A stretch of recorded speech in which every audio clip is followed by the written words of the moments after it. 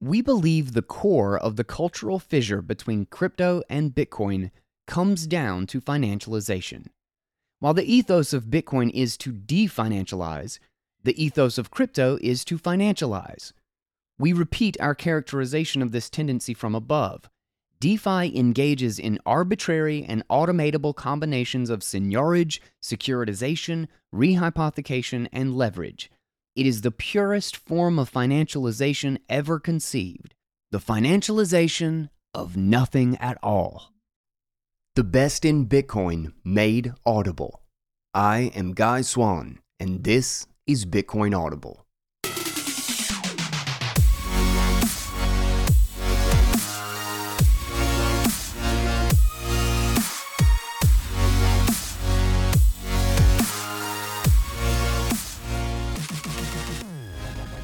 What is up, guys? Welcome back to Bitcoin Audible. We are reading the second half of Green Eggs and Ham, Decentralized Finance, the Good, the Bad, and the Ugly today by Big Al and Alan Farrington. This is a great piece, and you are going to love the conclusion if you have already dug into part one. But if you haven't yet, you're not going to know where we are or what's happening. So yesterday's episode, I'll have the link in the show notes if you're just jumping in on this one. This is the second half of a rather long but rather amazing piece. It's kind of a follow-up to their Only the Strong Survive, and which also I highly recommend. And I'm going to, I explained this in the Guys Take, that I'm going to do a Guys Take solo episode on this, because I think it wraps in really well with another conversation or another topic that I was planning to do. So we will have that probably at the beginning-ish of next week, because I'm also getting into Alex Gladstein's piece on the IMF and the World Bank and the international monetary system and how it's being used and has been set up to basically abuse and colonize a lot of the world. That is always a fascinating topic, and you know me, I love Gladstein's pieces, so we will be getting into that. So lots of stuff coming really soon. But with that, let's go ahead and get into part two of Alan Farrington's and Big Al's breakdown of the conceptual and technical problems in quote-unquote DeFi. Real quick, I want to thank CoinKite and for the cold card, and just generally for making such amazing Bitcoin hardware and security devices. Check them out, 10% off. Link and code are in the show notes. Then Swan Bitcoin for being the best, simplest onboarding service with so much information. You have got to check them out if you haven't. And then, of course, the Fold card that gets you sats back on everything in your life. Guys, seriously, earning Bitcoin, getting percentages back in Bitcoin on your Christmas shopping, it feels pretty special. Links for all three in the show notes. With that, let's get into part two, the second half of Green Eggs and Ham, the Good, the Bad, and the Ugly of Decentralized Finance. And we are jumping in on the section titled Part 3, The Short, Sad Saga of FTX. 2 + 2 = 5. Winston Smith auditing Alameda's balance sheet. From the golden child of crypto to the pariah of the industry, the fall of FTX and Alameda is arguably the single largest failure in the history of the crypto space. Alameda came first. It was a trading firm specializing both in arbitrage and directional trading strategies of crypto DeFi tokens of all stripes. These are common in all advanced markets, with crypto being especially lucrative due to the inefficiencies in information and the ability to centrally and costlessly issue these tokens with no credible enforcement mechanism for the commitments attached. Then came FTX, an exchange. In its truest form, an exchange should have one simple task: pair buyers and sellers and take a fee for facilitating the trade. This can be a steady and profitable business. Zvi Moshowitz puts it crisply as follows: FTX builds a pretty good product outside of the fraud and the insolvency and the stealing customer deposits, and does a lot of things very well. The competition really is pretty terrible, so it doesn't take much to offer a superior product. FTX's claim to fame was in offering the riskiest trading experience in crypto DeFi. It allowed for high leverage in futures products that were hard to find elsewhere. In particular, the ability to use just about any stablecoin, native, governance, utility, or voucher token as trading collateral at risk of liquidation.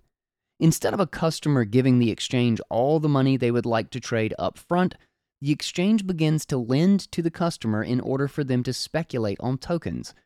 FTX was not the only exchange to offer this service, but it was by far the most aggressive. Risk management is the foremost priority of any financial firm offering credit. From real estate on the one hand to crypto DeFi tokens that can be costlessly and centrally issued ad infinitum and then used as collateral for leverage on the other, the lender must manage this risk. We will not go into too much detail here, but essentially this task boils down to mitigating timing mismatches. Here is where it gets truly wacky. Like many in crypto DeFi, Alameda had the idea of creating their own DeFi token, FTT, in advance of launching FTX, a kind of ICO for both a token and a company. The alleged commitment to holders was derived from the promise that a portion of profits from FTX would be used to buy up the token. Of course, there was no credible enforcement mechanism, and so although we might think of FTT as pseudo-equity in FTX, it is subordinate to actual equity and subject to the whims of its centralized issuers, FTX management. FTT was a voucher token that meant whatever FTX and Alameda decided it meant. With the exceptionally dubious premise for valuation of this costlessly and centrally issued voucher token in mind, consider that both FTX and Alameda at various points decided to use FTT as collateral for leverage. This added a ticking time bomb of truly insane risk. Insofar as it found any value in the market, FTT could only really be thought of as a bet on the success and health of FTX. By utilizing FTT as collateral, FTX made its balance sheet both more leveraged and, on top of this, as vulnerable as a whole as FTT was in particular. Although few outside suspected it at the time, especially as FTX was, quote, rescuing the likes of Voyager and BlockFi, i.e. bailing in their customer deposits, FTX's balance sheet was mighty vulnerable. Although details are still emerging, the picture is becoming clearer that Alameda appears to have made enormous losses on directional bets in crypto DeFi, including VC-like investments, up to and around the time of the Terra Luna collapse in May. By some accounts, Alameda may have lost over $15 billion, much of it on leverage that was then called in. It is suspected that Alameda veered in this direction once its early edge in the market making deteriorated as the overall crypto market began to mature. In order to prevent Alameda's collapse, which likely would have immediately caused the failure of FTX also, given their often illegal interrelationship, the Wall Street Journal reports that FTX lent Alameda over half its customers' deposits to plug this gap. It is plausible that FTT was used as collateral for this loan on the FTX side. Lucas Nuzzi at Coinmetrics has speculated that a September 28th transfer of $4 billion worth of vested FTT may well have been Alameda paying FTX back for this initial loan. This is all rather amusing given FTX is the entity that creates, issues, and allegedly redeems FTT in the first place. In any case, the customer deposits were gone, and FTX ended up with a balance sheet leveraged to a voucher token it created and almost exclusively traded on its own exchange. Macro analyst Lynn Alden captured the absurdity of the situation nicely as follows. Imagine McDonald's makes its own money. Let's call them clown bucks, keeps most of it, and sells some to the market. McDonald's then uses their remaining clown bucks as collateral for actual loans. And then people remember that clown bucks aren't real. A November 2nd CoinDesk article leaked details of this precarious situation. This in turn prompted a tactical open market sale of FTT by Binance, which was too large for the market or the team at Alameda to prop up. Binance held around 10% of the token supply after investing early in FTX and being bought out in 2021 for a combination of stablecoins and FTT. This led to the death spiral of self-fulfilling rumors as panic spread and depositors desperately tried to withdraw their mostly non-existent deposits. FTX took less than 48 hours to go from functionally but secretly to actually insolvent. As a kind of amusing epilogue, it is worth covering what happened with the Solana-based decentralized exchange Serum and its governance token SRM, as FTX was beginning to wobble earlier in 2022. The situation wasn't critical to the collapse, but nicely demonstrates in practice several points we made above in theory. In short, because FTX owned enough SRM to unilaterally alter the smart contract and unrestrictedly govern, in effect, it was able to inflate the token supply by 60% in two huge mints on February 19th and May 25th. The relevance of these dates is that the GBTC arbitrage trade was beginning to invert around February, causing issues at BlockFi and 3AC, while Terra Luna collapsed in May, and hence the mints were almost certainly related to trying to offset Alameda trading losses. Nonetheless, some portion of these tokens went on the FTX balance sheet and were marked at $2.2 billion at the time of the CoinDesk leak, despite the total market capitalization of SRM being $88 million. So who and what do we blame? Is this the fault of DeFi, of decentralized finance, or of a centralized financial entity riding the hype of crypto, deliberately operating in a jurisdiction with barely credible enforcement mechanisms, freeing it up to take actions that would be deemed illegal in most advanced market economies? The straightforward answer is the latter. There is no doubt that immense and potentially unprecedented fraud was involved in FTX's collapse. But we would also argue that DeFi, masquerading as decentralized finance, and all the financial ignorance and misunderstanding this feeds on, had a crucial part to play as well.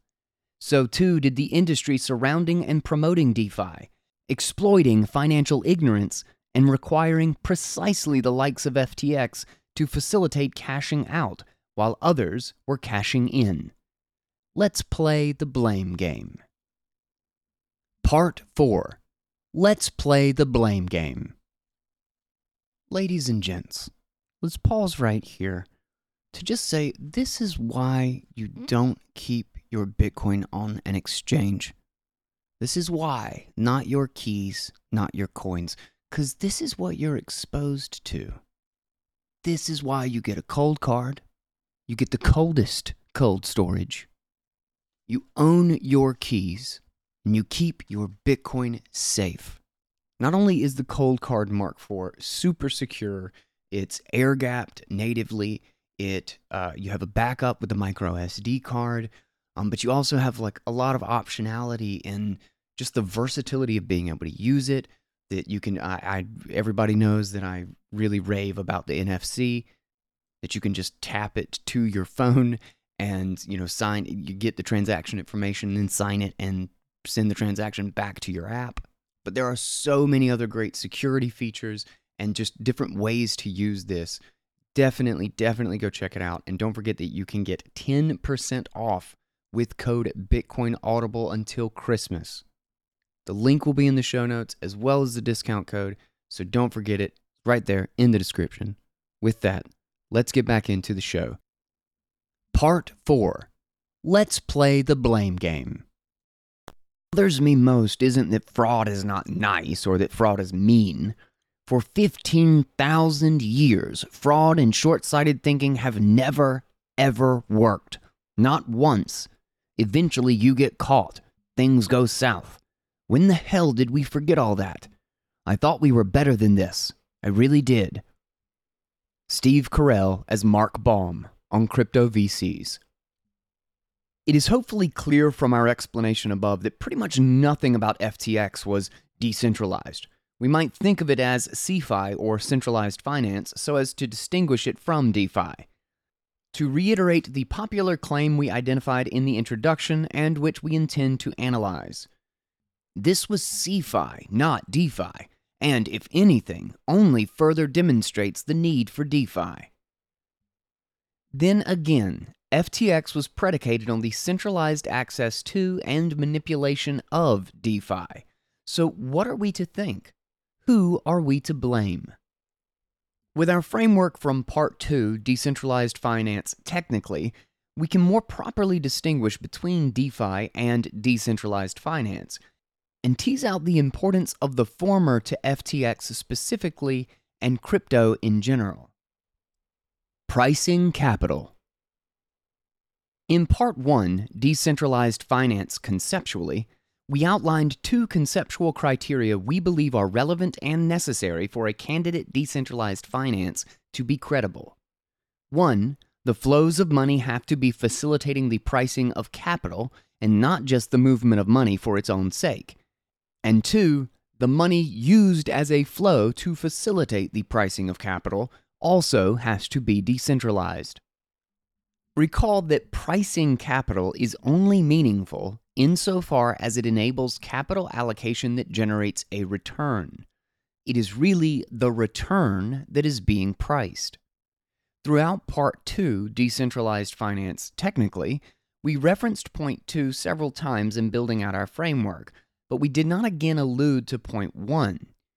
This was quite simply because we would have needed to point out every other paragraph that the generation of real economic returns is not happening. This would have distracted from the entirely separate set of flaws we were analyzing. But it is now appropriate to bring it up again as the final nail in the coffin of crypto DeFi. As mentioned in the introduction, our main problem with DeFi is that it is not decentralized and it is not finance. Although covered at length in Only the Strong Survive, let us briefly review what DeFi has actually achieved in relation to capital, finance, and flows of money. But where does the yield come from? The absence of real returns on capital forces us to immediately question why these assets have any value. Returns can be, and often are, reframed as, quote, yield, and crypto has taken a liking to presenting its financial credentials with this terminology. But where does the yield come from? As we wrote in Section 3, Crypto is Not Finance of Only the Strong Survive.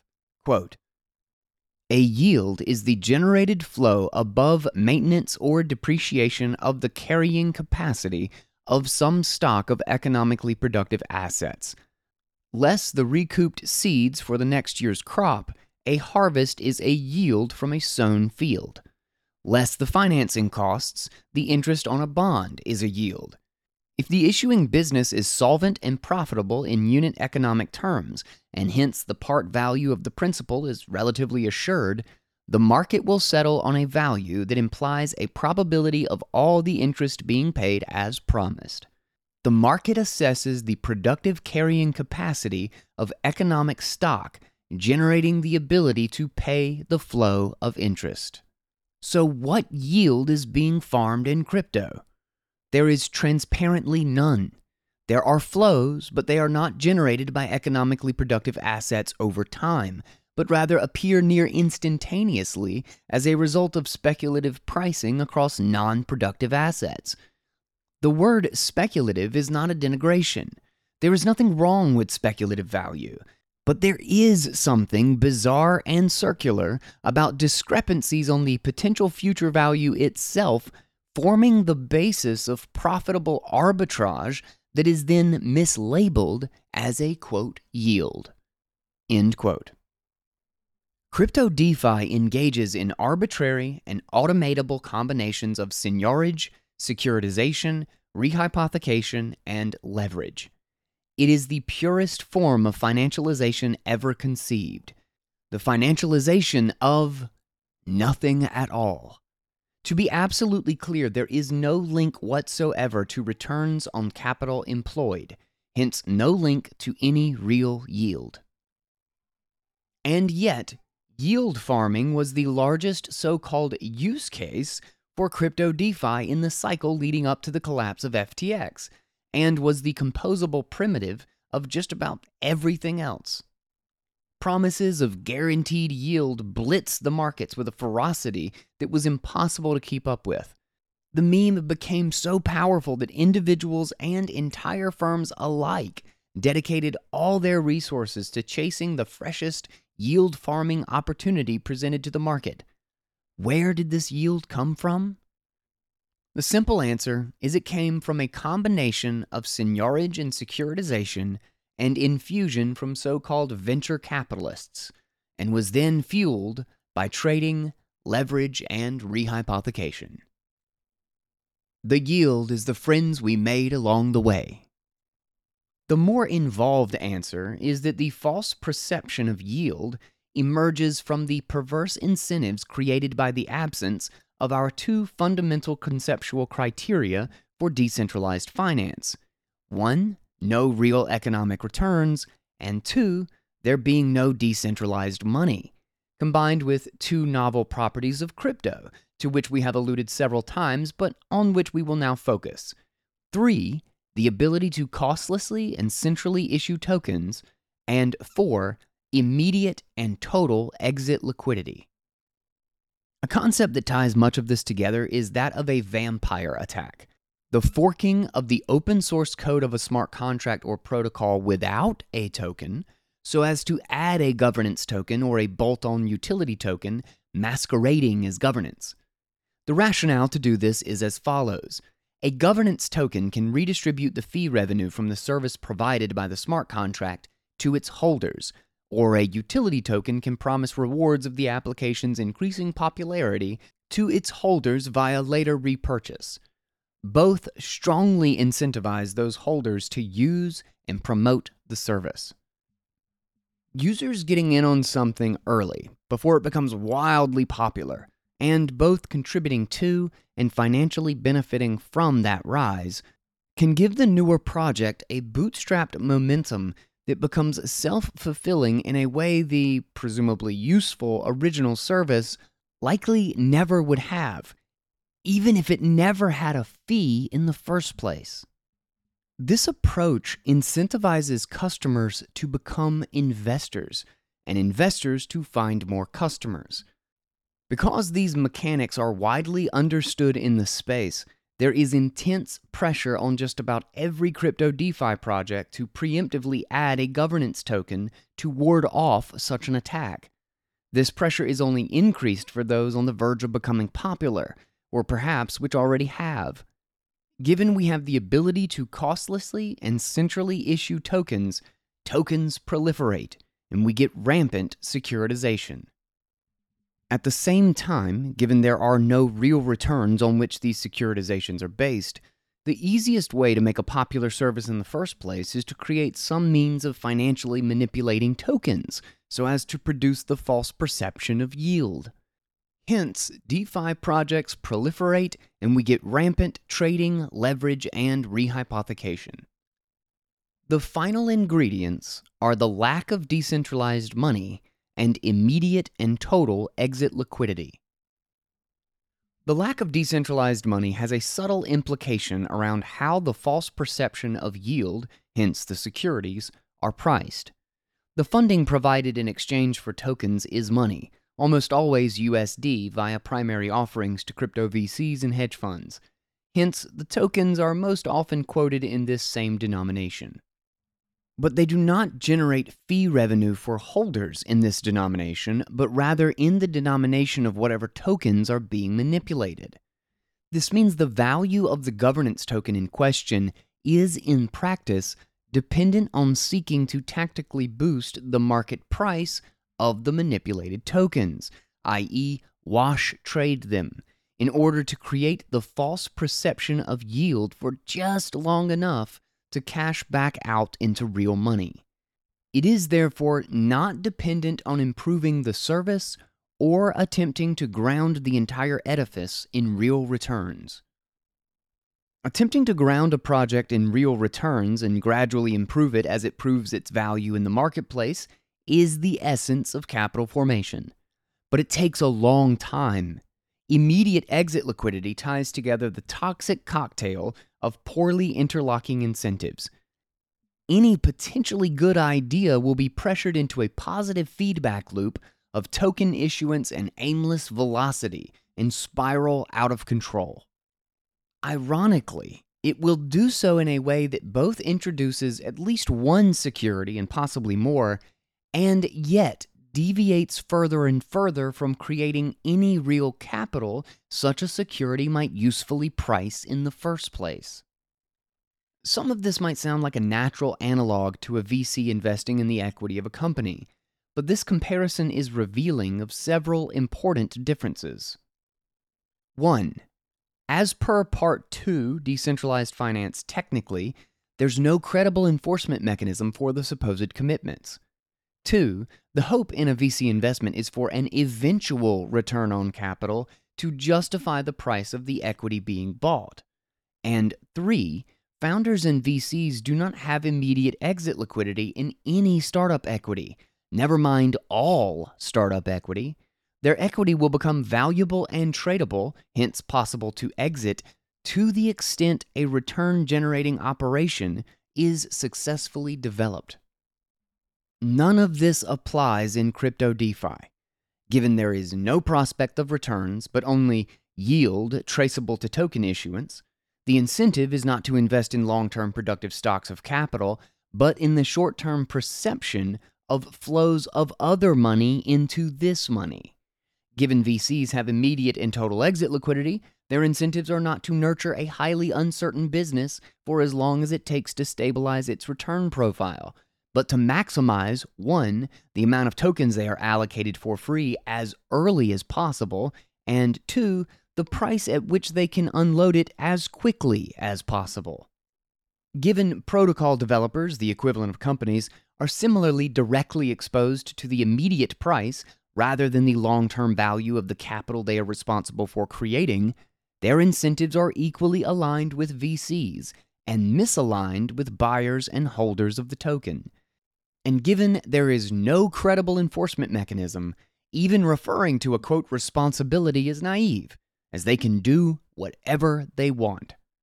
Unsurprisingly, what they tend to do aligns perfectly with their own warped incentives.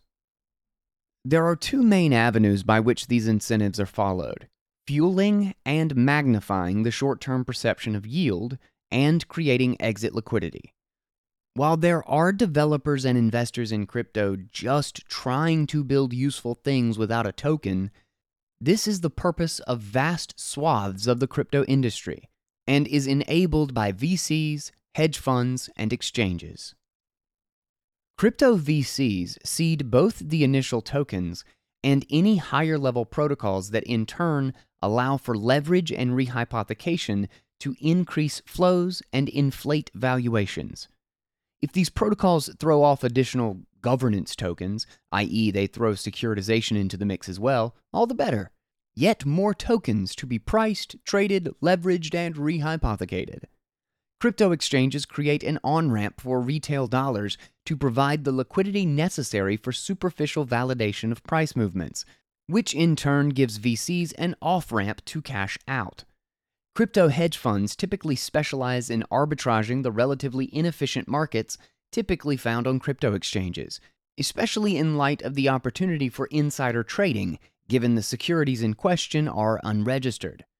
But they sometimes also take directional bets and even seed native, governance, utility, and voucher tokens in a similar manner to crypto VCs. Often, the line between crypto VCs and hedge funds is blurry. What is amusing, especially in hindsight, is that very little of this needs to be risky, because even if this is all done in perfectly good faith and belief in the potential value of the protocols and tokens created, it is functionally equivalent to extracting trading value from retail investors, just with a little wash trading thrown in as a honeypot. There is some timing risk for crypto VCs and hedge funds seeding the tokens, but given the exit liquidity is immediate, the period of directional exposure can easily be dwarfed by the size and immediacy of the payout. Running a crypto exchange needn't be risky at all, as it only requires facilitating trades without any directional exposure whatsoever. Likewise, arbitraging inefficient markets as a crypto hedge fund. And yet, Alameda and FTX managed to do this in about as risky a way as possible. So risky, in fact, that they resorted to fraud to try to cover it up. As we know, even that didn't work. Alameda, FTX, FTT, and more. It is important to point out that the opacity of the mechanics just outlined is basically the entire idea. Fraud is easier to disguise when you create an allure of grandeur to mask a concept so basic a middle schooler can see it doesn't add up. There were three core pillars to the story of the collapse: Alameda, FTX, and FTT.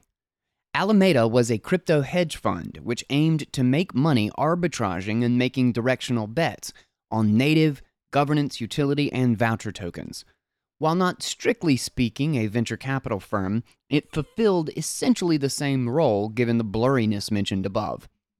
FTX was a crypto exchange that offered leverage and other bespoke products to customers looking to speculate on token prices. Lastly, there was FTT, a voucher token created by FTX with the value proposition to buyers that some of the profits from FTX would be used to purchase this token at various points in time. All three of these intertwined with each other, building layers of unnecessary and unjustifiable risk into a gigantic house of cards. But key to appreciate is that none of this would have been possible without DeFi. Alameda arbitraged and directionally traded DeFi tokens of all stripes. FTX enabled this trading on an exchange explicitly encouraging leverage. Both entities, quote, invested in tokens, perhaps most notably having an important hand in getting Solana off the ground, an entire blockchain, the entire purpose of which was to accelerate DeFi, including being amongst the largest holders of its native token, Sol. FTT was, of course, a DeFi token, as was almost everything else on FTX's balance sheet at the time of collapse. Terra Luna was DeFi and kicked off the contagion leading to this debacle, and there is no incentive for anybody involved to try to base any of this on truly peer-to-peer technology because that would undermine the creation of a maximally liquid and global marketplace from which to extract trading fees. These institutions may have been CeFi, but their existence, operation, and failure were predicated on DeFi. Part 5. DeFi's Fatal Conceit. You know, before you're holding your own keys, you also need to know the where and how of getting your Bitcoin. Well, that's Swan Bitcoin. You are welcome. Swan is the literal no-noise, all-signal onboarding service. It's the easiest, best place to buy and to set up an automatic plan. I've been doing it for, I don't even know how long, but I have been automatically purchasing and automatically withdrawing. So it literally purchases Bitcoin for me in the same amount every single week and then sends it to my keys while I do other things, while I do the show, while I have life happen and hang out with my kid and my family. And I'm not trading. I'm not stressing out about whether or not I have too much leverage. I'm just stacking sats. And not to mention that Swan has quite possibly the best repository of information, articles, episodes to dig into, like the Bitcoin canon. Like if you want to learn anything about Bitcoin or everything about Bitcoin, Swan Bitcoin has it. Dig through their stuff. It is unbelievable the resources that they have, and the team themselves is there to help you, is there to answer questions, to put you in the right direction. And with Swan Private, they have the concierge service for your business account, your retirement, your trust, you name it. Check them out at swanbitcoin.com/guide. That is my link. You will find it right there in the show notes. Part 5. DeFi's Fatal Conceit. And they're like 10x. That's insane. 1x is the norm. And so then, X token price goes way up. And now it's $130 million market cap token because of, the bullishness of people's usage of the box. And now all of a sudden, of course, the smart money's like, oh, wow, this thing's now yielding like 60% a year in X tokens. Of course, I'll take my 60% yield, right? So they go and pour another $300 million on the box and you get a psych. And then it goes to infinity. And then everyone makes money. Sam Bankman-Fried on boxes. While all the parties involved in this scandal were centralized entities, it is important to realize that the investment strategy, quote-unquote, employed by the symbiosis of crypto VCs, exchanges, and hedge funds is utterly dependent on DeFi. And furthermore, that DeFi without real returns has no avenue for appreciation or even much usage without this CeFi catalyst fueling the fire. The idea that DeFi had nothing to do with this, or that the solution is even more DeFi, is little more than gaslighting. Do you need a token for that? For all the centralized machinations, for all the financial engineering to pump prices, and even for all the fraud, it is clear enough that the root cause of the chaos is the seigniorage of centralized and costless issuance of tokens. You cannot fund, lever, rehypothecate, securitize, exchange, and cash out on a token that has not been issued. In Only the Strong Survive, we repeatedly addressed the rhetorical question, do you need a token for that? Functionally, the answer is almost always that you do not, since tokens invariably capture one of money for X controlled by Y, which will lose the fight for liquidity to money for everybody controlled by nobody, or unregistered securities, the governance of which essentially runs on trust, as discussed at length above. But conceptually, this points to an even bigger problem, what we might call DeFi's fatal conceit. Token issuance in crypto is about as centralized as can be. Typically, developers have preferential access to or even control of a protocol in which they sell some or other variety of application equity, a fee-generating smart contract in which they sell governance tokens, whether with access to the smart contract or as bolt-on utility tokens performing decentralization theater, or a related business for which they sell utility or voucher tokens. In all cases, this is always having first costlessly allocated a decent proportion of the tokens to themselves or their crypto VC and hedge fund backers. This is a stark contrast to the decentralized token issuance of Bitcoin, which happens via mining and therefore proof of work. Hence, it is not seigniorage at all, but rather the product of the costly enabling of a functioning decentralized network. Counterintuitive as it may be, and contrary once again to faux libertarian pretenses, removing the apparent centralization of a credible enforcement mechanism of counterparty commitments is an incredibly centralizing force. Be it legal shareholder rights, free market enforcement, automatic enforcement, or however else it is achieved, credible enforcement levels the playing field between the sellers and the buyers of securities by ensuring that promises are kept. In other words, the principal agent problem is real and serious. Removing a means of keeping it in check, whether in the pursuit of so-called decentralization or otherwise, inevitably has the effect of pushing agency costs unboundedly high. Ultimately, this is profoundly centralizing, both in the costs themselves and in the aftermath. The already powerful reap illegitimate agency benefits, while this is not yet widely appreciated, and once it is, the powerless cannot participate in the wealth creation and risk mitigation that securities enable. Insofar as it is predicated on centrally and costlessly issued tokens, DeFi is unavoidably and unforgivably centralized. True decentralized finance would use decentralized money, automatic enforcement where no human judgment is required, and credible real-world enforcement where it is.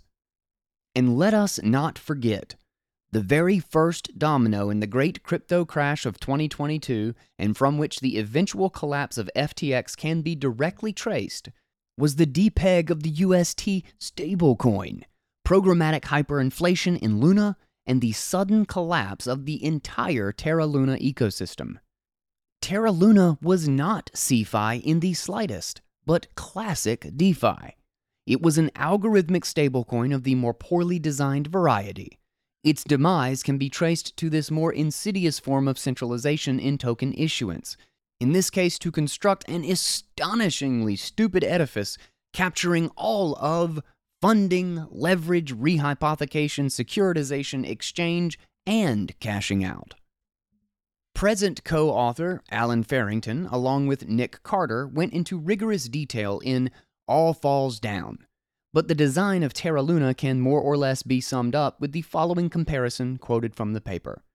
Quote, "A bank that claims it literally cannot go bankrupt because it can always issue more equity will very soon discover it can go bankrupt because the market will take this claim as well enough proof that the bank is utterly incompetent at capital allocation. Given a fractional reserve bank is fundamentally highly leveraged, the redemption of liabilities in these circumstances will almost certainly exceed the absolute value of the reserve assets and the equity base by many multiples. Issuing equity is not creating new value. It is diluting the old value of existing shareholders. If a bank is having its liabilities called in at a higher value than there even is of reserves to liquidate and equity to dilute, it will collapse. This is more or less what just happened to Terra.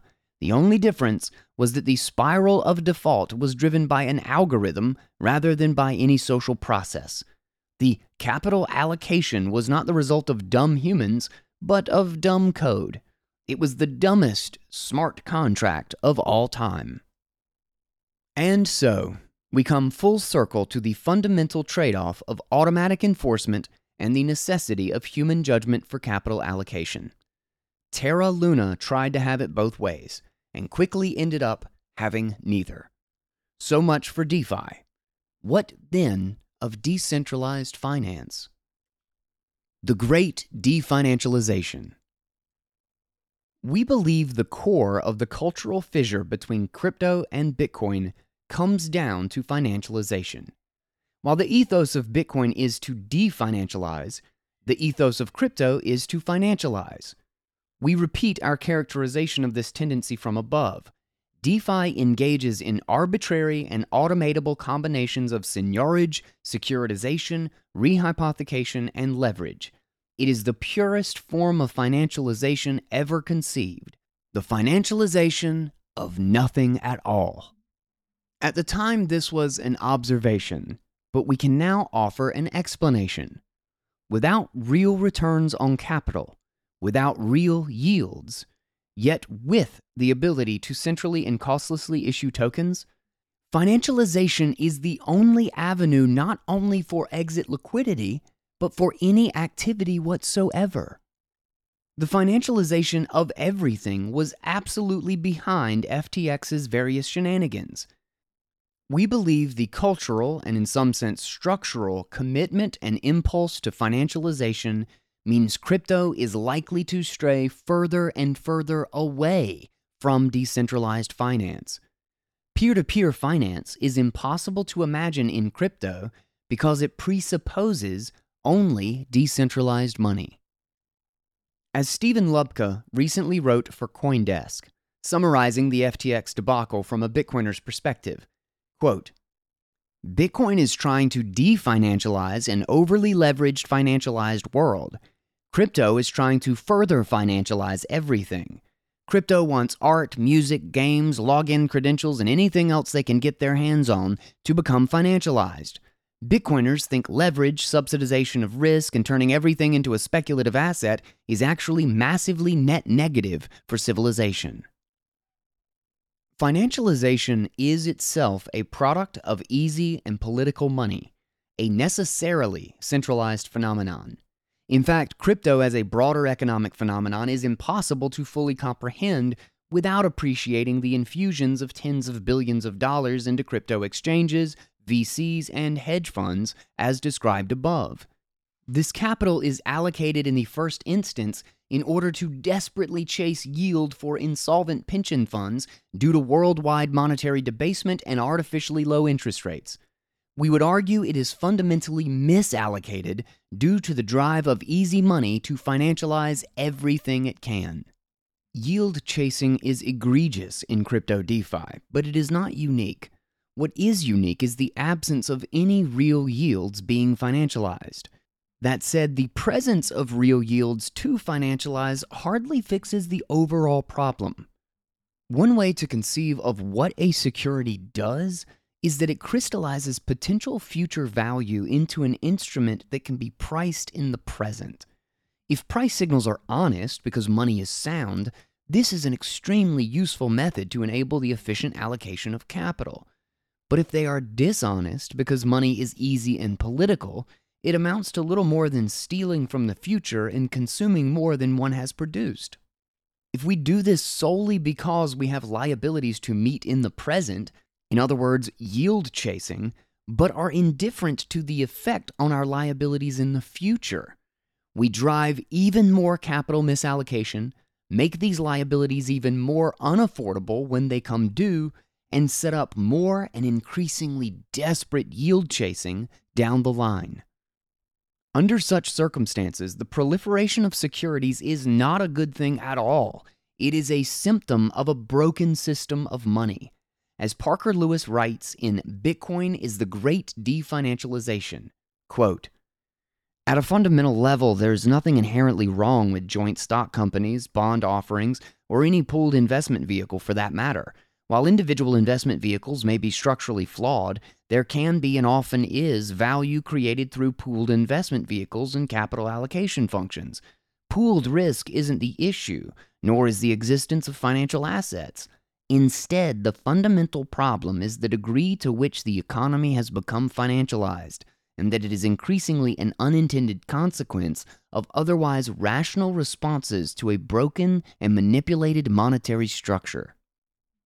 The key potential of Bitcoin is to return to sound money, proper pricing of capital, and definancialization.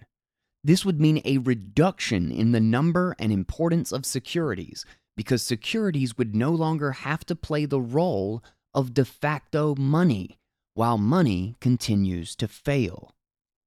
However, crucially, those that remain would be far more useful, functional, and true to their core purpose of enabling the proper pricing of capital.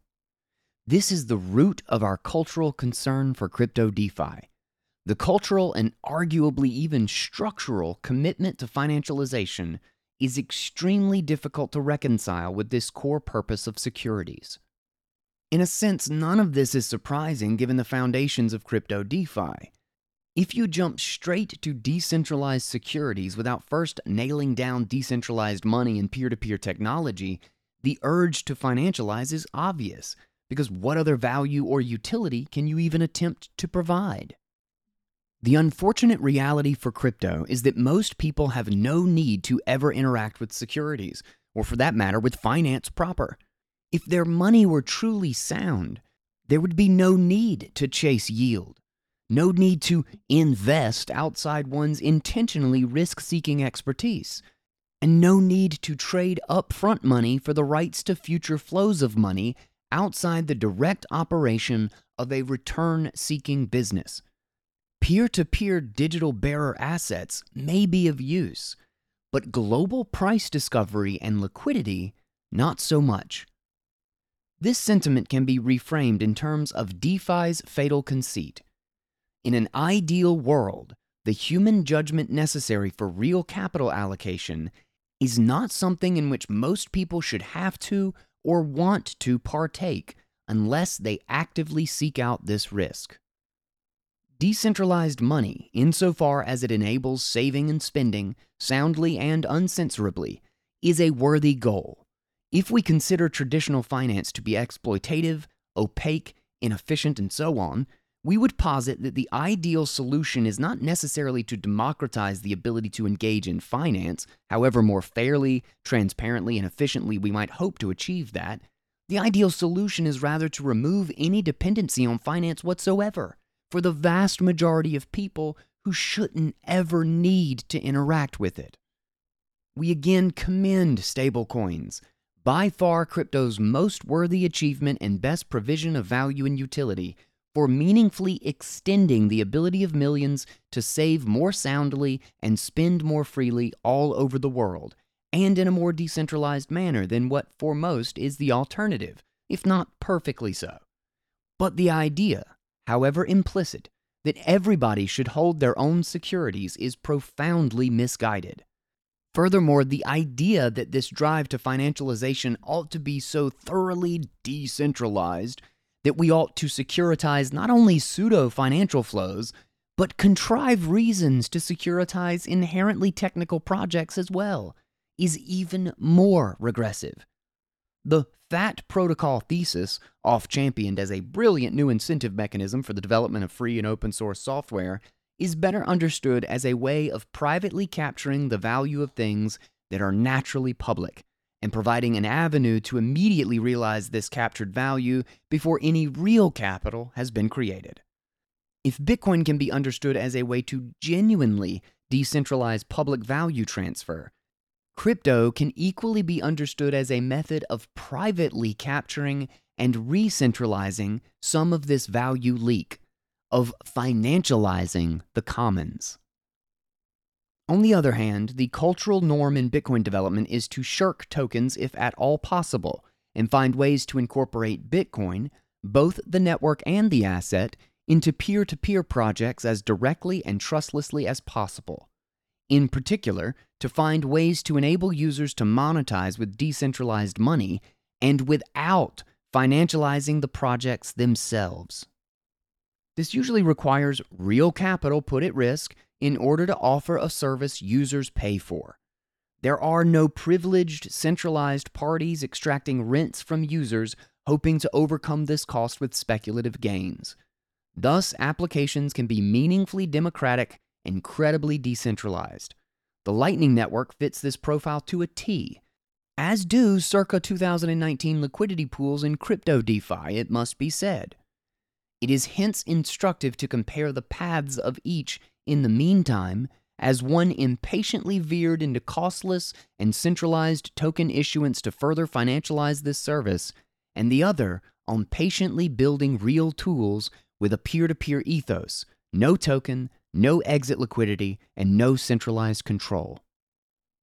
The aversion to tokens for intrinsically technical and non-financial projects strips the developers both of centralized control of the free and open source software they are creating and of immediate and total exit liquidity in its value. The only way to realize this value privately is to utilize this commons tool within a return-generating enterprise that compounds capital. That is to say, the default assumption is that securities are not required, but if they are, they tend to be predicated on pricing capital and utilizing decentralized money, not DeFi, but decentralized finance. Green eggs and ham. I do not like them in a house. I do not like them with a mouse. I do not like them here or there. I do not like them anywhere. Dr. Seuss on centrally and costlessly issued tokens. Our core issue with DeFi is that it is not decentralized and it is not finance. Nonetheless, we support the idea of decentralized finance in theory, even if DeFi isn't it in practice. We also believe a variety of decentralized finance will emerge on Bitcoin, and to some extent already has.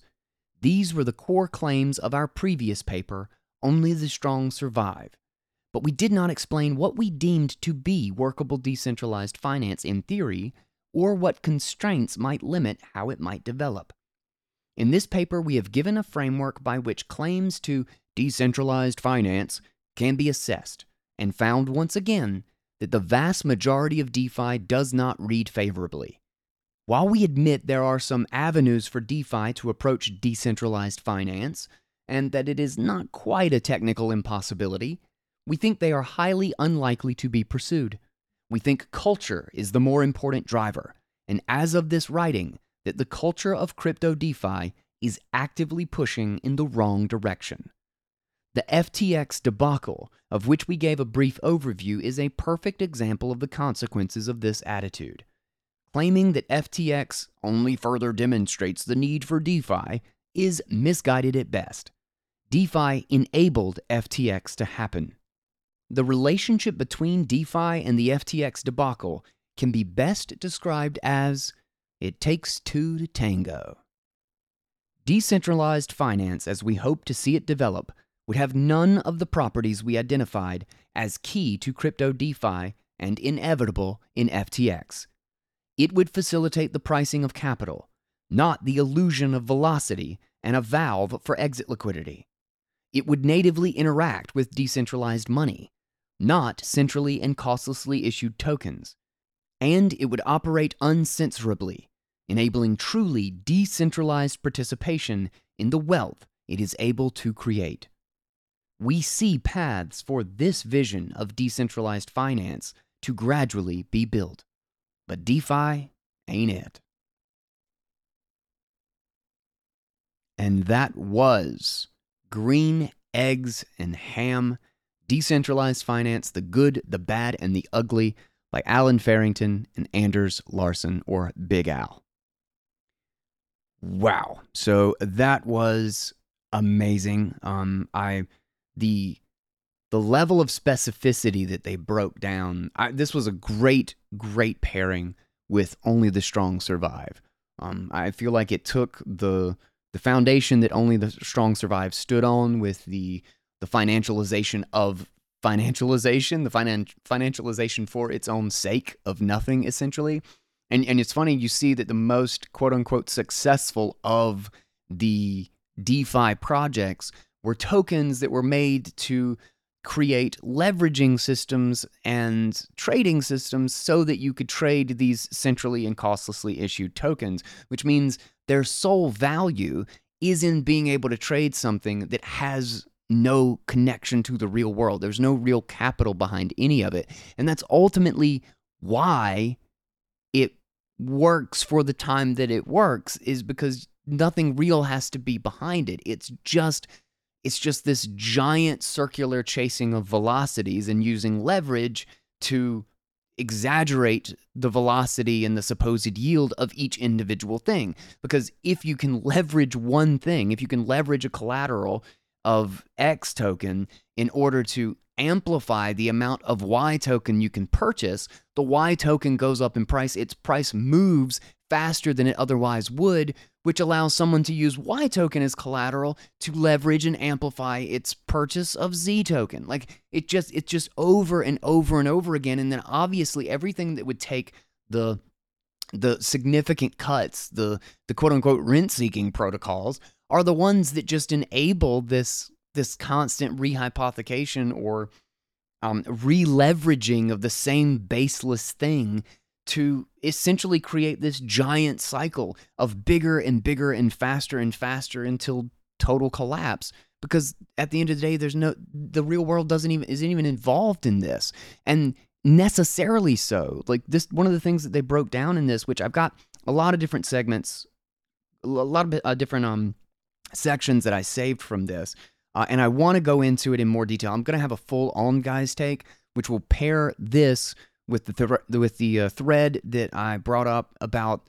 I wanted the crypto people, and I got a lot of participation. So kudos to them. but talking about what blockchains are going to be used for, how we're going to use blockchains for voting and tickets to concerts, and we're going to have NFTs to own houses and all of this stuff. And I wanted to break down those actual problems. What are the problems with owning a house? What are the problems with medical records? What are the problems with authentication in a decentralized identity system or a decentralized social media, whatever it is that we're trying to accomplish, or voting? What are the actual problems? And does blockchain actually connect to those things at all?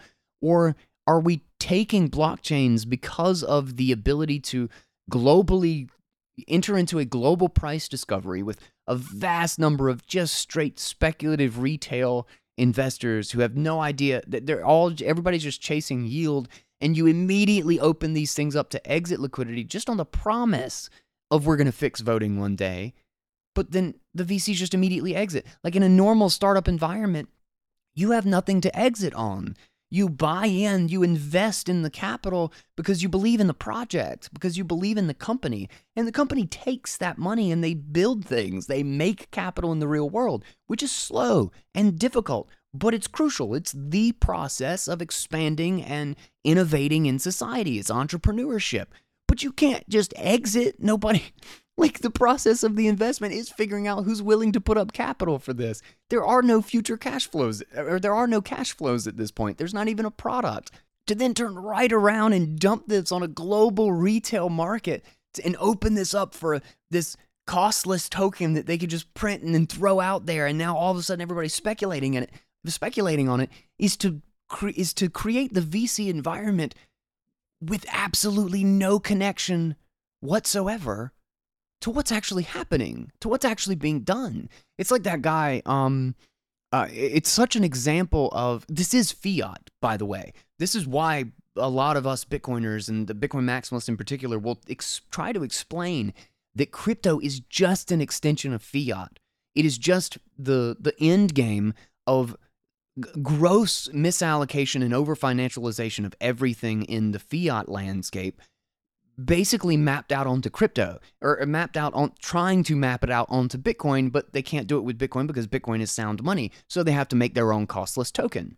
But it's the ultimate end game of that philosophy. That's why we say crypto is the polar opposite culture than Bitcoin. But everybody gets this confusion that crypto is this one thing and Bitcoin is just like the biggest player. They literally have nothing to do with each other. They are polar opposite philosophies that are using software that looks similar. But from a concept of the economics of it, of the philosophy of the conservatism, of the high versus low time preference, they are polar opposites. They try to start from the same point, but the crypto mindset, the crypto culture is just this aggressive chasing of yield and everything. Like, it's financialization. It is financialization for its own sake. Without the connection to reality. And that's what fiat has become. That's what the banking system as a whole has become. That's why you get that, the thing I was about to mention was the guy on the video. I'm sure a lot of you have seen this, and it's amazing. I'll see if I can find the link and put it in the show notes. But it's a clip of a dude on CNBC, or I'm pretty sure it's CNBC, and he's talking about how X company is going to do really well and everything's looking healthy, and everything that they're doing is just smart and it's right in line with the market. And then the commentator, the interviewer asks, "Oh, well, what does the company do?" And then he just blanks, and he's like, I couldn't hear you." And he says, "Well, what does the company do?" And he says, "I'm sorry, I can't hear you. It's not, something's wrong." And then he hangs up. And that's it. That is what the space has become. And that is crypto. Crypto is the extension of that. It doesn't matter what it does. It doesn't matter if there's any capital formation. It doesn't matter if anybody's using fees. We're chasing yield. We're chasing the money printer. We're chasing the newly issued tokens. We're chasing the arbitrage. And we're building arbitrage systems and networks that are super valuable because we can just really quick make smart contracts and governance tokens to add to new collateral and add to new leverage to get us to trade faster and more and have more things to plug into this system, all that are nothing. They're all just plugging into themselves. But but I don't want to go too far into this because I want to dig into this again in the blockchains episode. Because I think all of this is tied together. It's because the excuse for we're going to make blockchains for credit, for medical records and supply chains and voting is really just that because you can costlessly issue tokens that you can sell and you have that immediate exit liquidity and this immediate market without ever having to provide a product, and thus that gets incentivized. Like, it doesn't even matter if you hope to make a project down the line. What happens is you get a lot of investors previously when you issue the token, and then you sell it and you raise money for the project, and then the thing that you optimize is getting people on for exit liquidity, is to get access to the capital, which means that all you end up absolving yourself of the responsibility of the project altogether. Not to mention there's no enforcement mechanism, so it doesn't even matter. So if like think about it, if two people you have to do two things for a person. One person is on you day in and day out, and they're like, when is this going to get done? What are you doing on this? How what's your progress? Give me an update. I need a return. What's the percentage that I'm going to get? Like, if they're just on you and they need you to produce something real, that's what you're going to do. If there's another person who you owe the same amount of work or the same thing or a similar project, but they're just kind of like whatever about it, and they email you every week, it's like, hey, just checking in on the project. Which one are you going to prioritize? I'll let you make that. I'll let you privately answer that question and understand that in crypto, in the DeFi space, what is the one that is the constantly berated, always there, thrown in your face? Do you have as much yield as your competitor?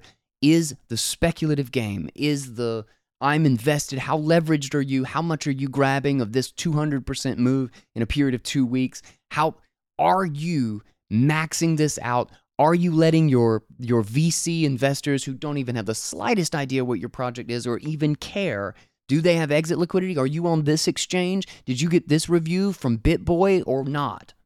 That's the one that's always in their face. That's the one that is loud. The one that's slow, the one without any pressure, the one that's just like community members checking in every 6 months of, did you ever actually do this thing? That's the actual project. That's the actual creation of something that people use. They don't care. What they want is another announcement. They want to hear that they're partnered with Microsoft. They want to hear that they got listed on Coinbase. They want to hear that a celebrity talked about them on TV. Because why? Pump the coin, exit the coin, find the next one to do the exact same thing on. And that's why even the people in this space, in crypto, that are well-intentioned, that are trying to make projects happen, the token is the worst thing to happen to an actual product. Creating the token and turning it into a trading game and a yield game is the worst thing to happen for their desire to actually produce something of value or use. And that's what I think blockchain does to all of those other projects. But we will get into specifics, and we will also get into why blockchain has many pieces of the solutions of these things. And it's why it's so easy to try to cram blockchain into these problems like voting or medical records. It looks like it because some of the pieces that make up Bitcoin are the solutions to those problems. But you have to think about the problems. You have to understand what actually is the issue to find the most efficient way, the simplest way to solve it, not to try to cram and twist a blockchain to make it part of the solution when it's actually like a terrible solution. One of the perfect examples is using an NFT to own or unlock a house. It's so absurd, and absurd to the point of hilarity, and I've got some really fun analogies. So we will cover that in the next Guy's Take, but I want to close this one out. I don't want to go too far on it because, like I said, there's a lot to cover. I want to say thank you to Swan Bitcoin, to CoinKite, and to Fold for sponsoring this show. Swan Bitcoin is the best, simplest Bitcoin onboarding. If you're looking to get Bitcoin, go to Swan Bitcoin.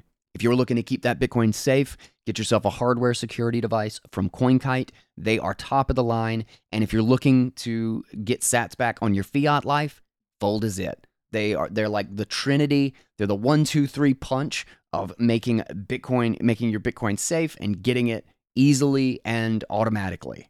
Links and all that good stuff in the show notes. I want to thank Big Al and Alan Farrington for this piece. They know that I am a big fan, and always appreciate their writing. And for everybody who says they're long-winded, man, that's what it takes to get the good stuff. It's not long-winded. That's not what this is. It's thorough. If you try to cram something like this into a page, you're going to have to do shortcuts. You're going to have to skip things in your thought process, which are going to get twisted and shared on Twitter and will be easy to debunk because you can just assume that, if you go straight from step 1 to step 4 in your thinking because you don't have enough space to detail step 2 and 3, it's really easy to just fill in the blank with a straw man of step 2 and 3 and then debunk that. And for the absolute absurdity of Sam Bankman-Fried, of Vitalik, of a rather shocking number of people in the crypto space talking about how long-form writing is bad or stupid or a waste, maybe you should take that as a warning or some sort of indication of the level of care and thoughtfulness that they put into what they're doing. Maybe, just maybe, if they're not willing to devote 24 pages of reading to figure out how something works or to consider that maybe you were doing it wrong, maybe they apply that same level of thoughtlessness to other things. Just saying. Just saying. It is a consideration. All right. with that, I am Guy Swan, the guy who's read more about Bitcoin than anybody else you know. And we're going to have some really fun episodes. Like I said, the guys take. We got Alex Gladstein's piece coming soon. And also, I think we're going to dig into the Twitter thread about all of the Twitter censorship that just got dropped a little while ago. So that will be interesting. Stay tuned. There is a lot going on in the space. There is a lot to learn. And there is a lot to read. Subscribe. Boost on Fountain. Try to get those numbers up, baby. Linux Unplugged. I swear, we're gonna have words, sirs. We're gonna have words. They took advantage of the fact that I made it known, and it's happening. Okay, we're closing out today. Thank you guys so much for listening. Subscribe. I'll catch you on the next one. And until then, everybody, take it easy, guys.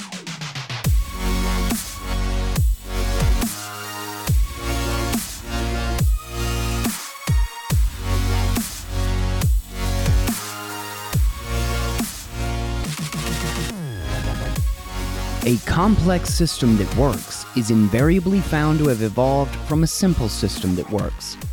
The inverse proposition also appears to be true. A complex system designed from scratch never works and cannot be made to work. John Gall. This podcast is a part of the C-Suite Radio Network. For more top business podcasts, visit c-suiteradio.com.